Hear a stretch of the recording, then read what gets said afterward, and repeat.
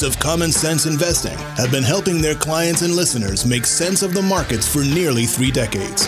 Using a conservative, diversified, value-oriented approach to investing, they strive to make you a better educated, well-informed investor.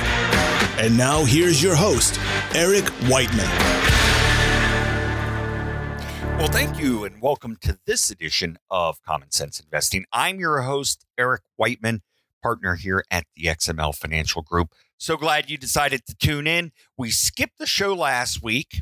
I was traveling for spring break. It was the first time I actually ventured out in over a year, and I was shocked.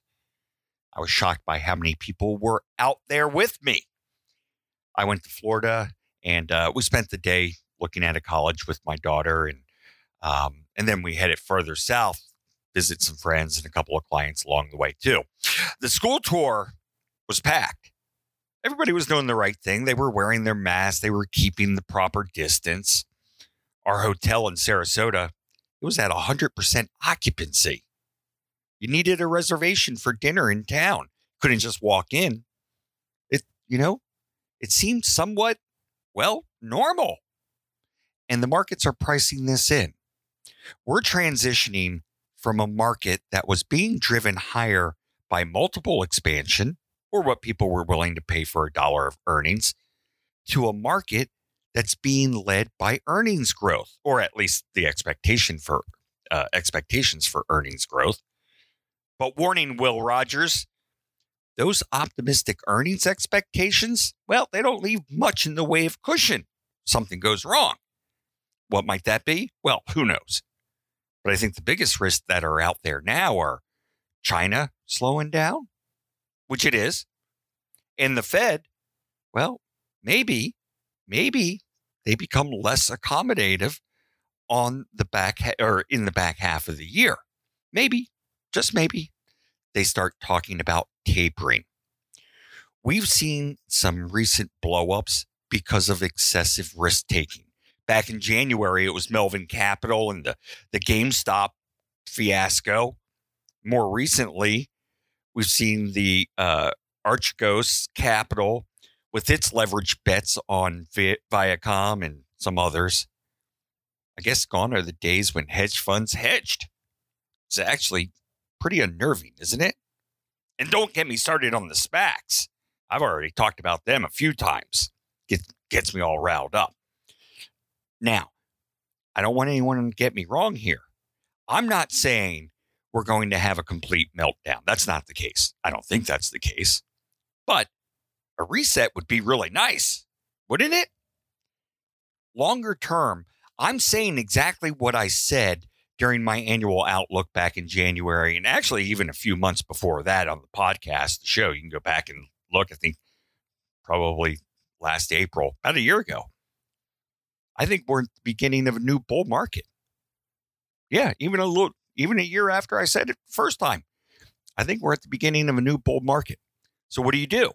In the near term, the market as a whole doesn't offer much in the way of a value cushion. But longer term, we could be much higher. And I think we will be. Well, the answer is keep working. Keep working to find those reasonably priced stocks. Just because the market might be richly priced doesn't mean all stocks are richly valued. If you're thinking about having someone assist you with your financial planning and investment needs, please consider us. Our number is 301-770-5234. Once again, 301-770-5234. Or you can send us an email, send it to podcast, which is plural, podcast@xmlfg.com, or even send it directly to me at ewhiteman@xmlfg.com.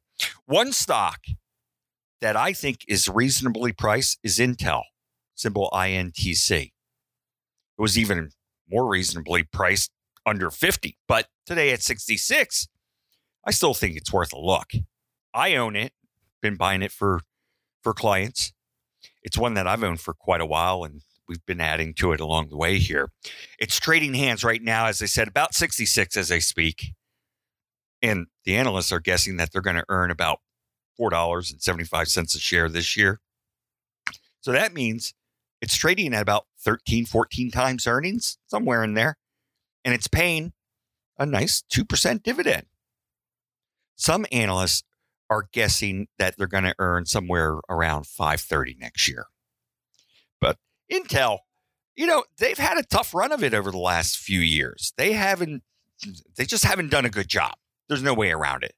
But I'm a believer that the ship is changing directions here. And what a change we've seen over the last 6 months or so. Back then, 6 months ago, investors were hoping they'd spend less on capital expenditures and outsource their manufacturing to Taiwan Semiconductor. But a couple of weeks ago, they said that they were going in the opposite direction. No, we're doing something different.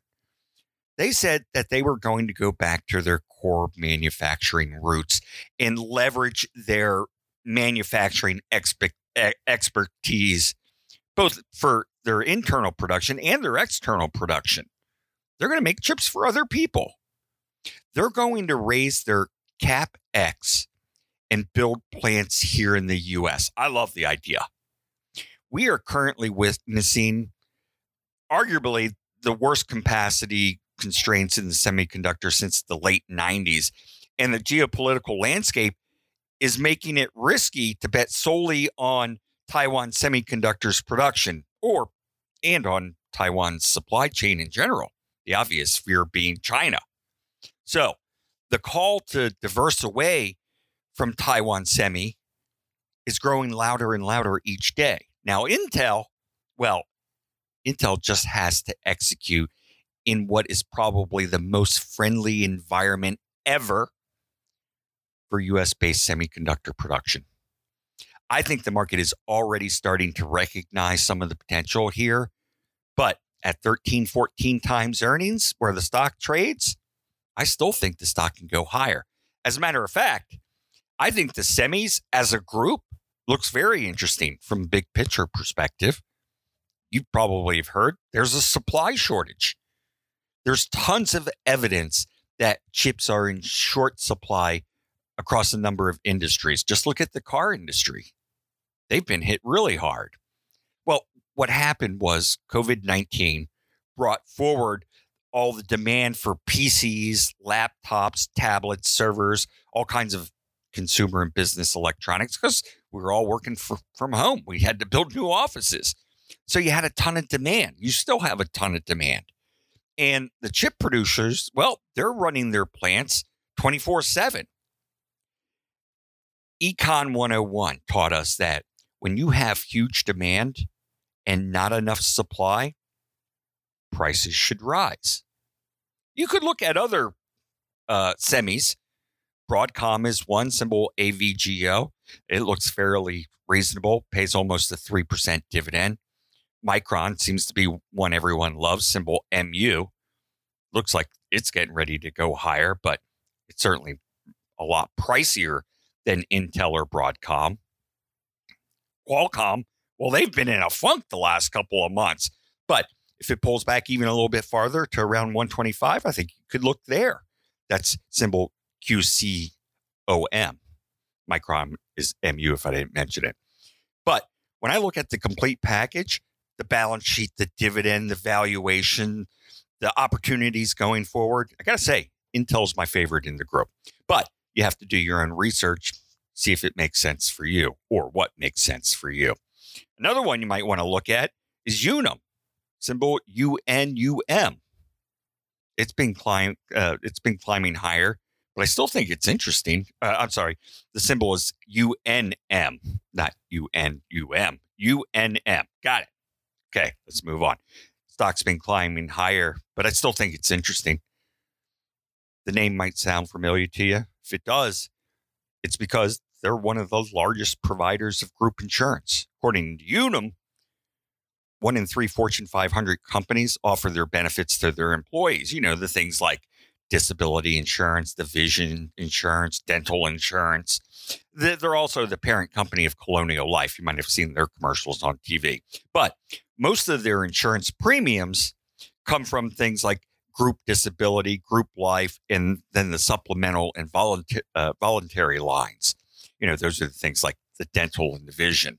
And over the last 10 years, Unum has been trying to shift their business mix to include more of these supplemental and voluntary products because, well, they're more profitable. But let's face it, let's get to the bottom line here. Insurance is a commodity type business. So if you're trying to build a moat around the business or come up with some significant type of competitive advantage, well, it's going to be pretty darn difficult. Most of your customers are motivated by price. But with that said, Unum has developed a pretty solid position in the industry, and they've had a decent operating history in both good and bad times. Now, this isn't going to be some sort of unbelievable, incredible, amazing earnings growth story. Nope, not going to happen. Well, I guess it could, but I don't think it's going to happen. Over the last 10 years, they've grown their earnings on average 7.5% per year. That's pretty decent. Same thing over the last 5 years. They've grown their earnings 7.5% per year on average. I'm guessing that they're going to grow somewhat less than that. This past year was just horrible. Everyone knows that. But I think going forward, they're not going to grow that fast. I'm going to haircut it down. Let's just call it 3%. I think they're going to grow 3% per year going into over the next 5 years. But then you have the dividend, and the dividend is a big part of the story here. Right now, it's just north of about 4%, and that's less than 25% of their net profit. So they're paying out less than 25% of what they earn in the dividend. So they have plenty of room to increase that dividend if they wanted to. Just looking at that, or just thinking about that, you can figure out, well, Unum probably generates a tremendous amount of free cash flow. They do. Most of the time, they generate more cash than reported earnings. So Unum, symbol UNM, got it right that time, is going to use that cash to pay that healthy dividend. But they also use a good bit of that cash to buy back their own stock. Although this year they've stopped it for obvious reasons. But over the last 10 years, they've been buying back stock on average of about 5% per year. And I would expect them to start that back up and do the same into the future. So let me put this all together for you, because I've been talking about earnings, the dividend, buybacks, and I don't think I even mentioned that it trades at an insanely low price to earnings multiple. Unum's changing hands at about 5 times earnings. And over the last 10 years, it's averaged more like 7 or 8 times earnings. Okay, this is what I'm thinking. I'm expecting Unum to generate earnings per share of about $5.25 this year. So based on that, the stock is currently trading at a PE ratio of just 5 times earnings. So we're not paying exorbitant sums here. This is a cheap stock. My guess is that it should trade closer to 6 or 7 times earnings, probably 7, maybe even 8, which means expansion of the PE multiple could add about 10% annually to returns over the next 5 years. When you combine it with a 3% growth rate and a 4% dividend, you're coming up 17% total return. If I'm right, well, as I said, that's a pretty nice return. If the multiple doesn't expand, well, then you end up with a company that's growing 3% and paying a 4% dividend. So that's a 7% total return. My point is there's a lot of ways you can get a decent return here. And I think you're getting an ample margin of safety when you're paying 5 times earnings. I don't think they're going to go bankrupt anytime soon.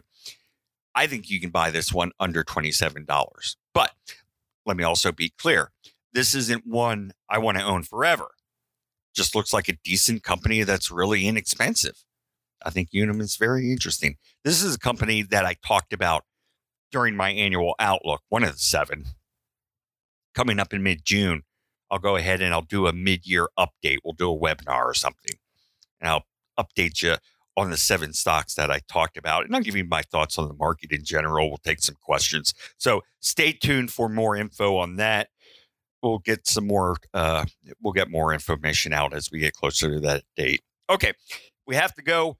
Remember, it's just as important to protect your assets as it is to grow. I'm Eric Whiteman, and this has been Common Sense Investing.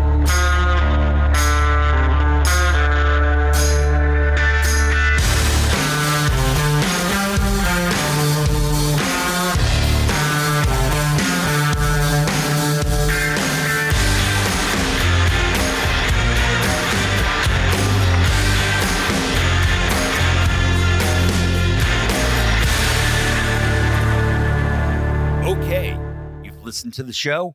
Now it's time for the really good stuff. So listen up. It's the disclosures.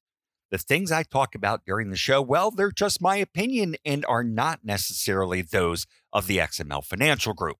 I typically own and trade the securities I'm discussing, both personally and for my clients, but not all of them.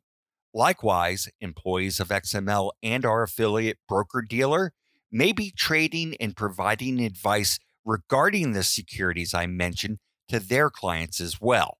Don't construe this as personalized advice or a solicitation to buy or sell a security. No, you should consult your own financial advisor to see if it's appropriate for you. It's also not a substitute for tax or legal advice. I suggest you get someone who's qualified in those areas so you can get the advice you deserve. When you're talking about asset allocation, diversification, rebalancing, they don't guarantee better results and they don't eliminate the risk of losses. In investing, there are no guarantees. Just because you use these strategies doesn't mean you'll outperform someone or something who doesn't. I like to make projections and other forward-looking statements, which are just that, opinions, and are not actual results, and are only valid as of the date of this recording. Things change constantly. XML Financial LLC is an independent registered investment advisor.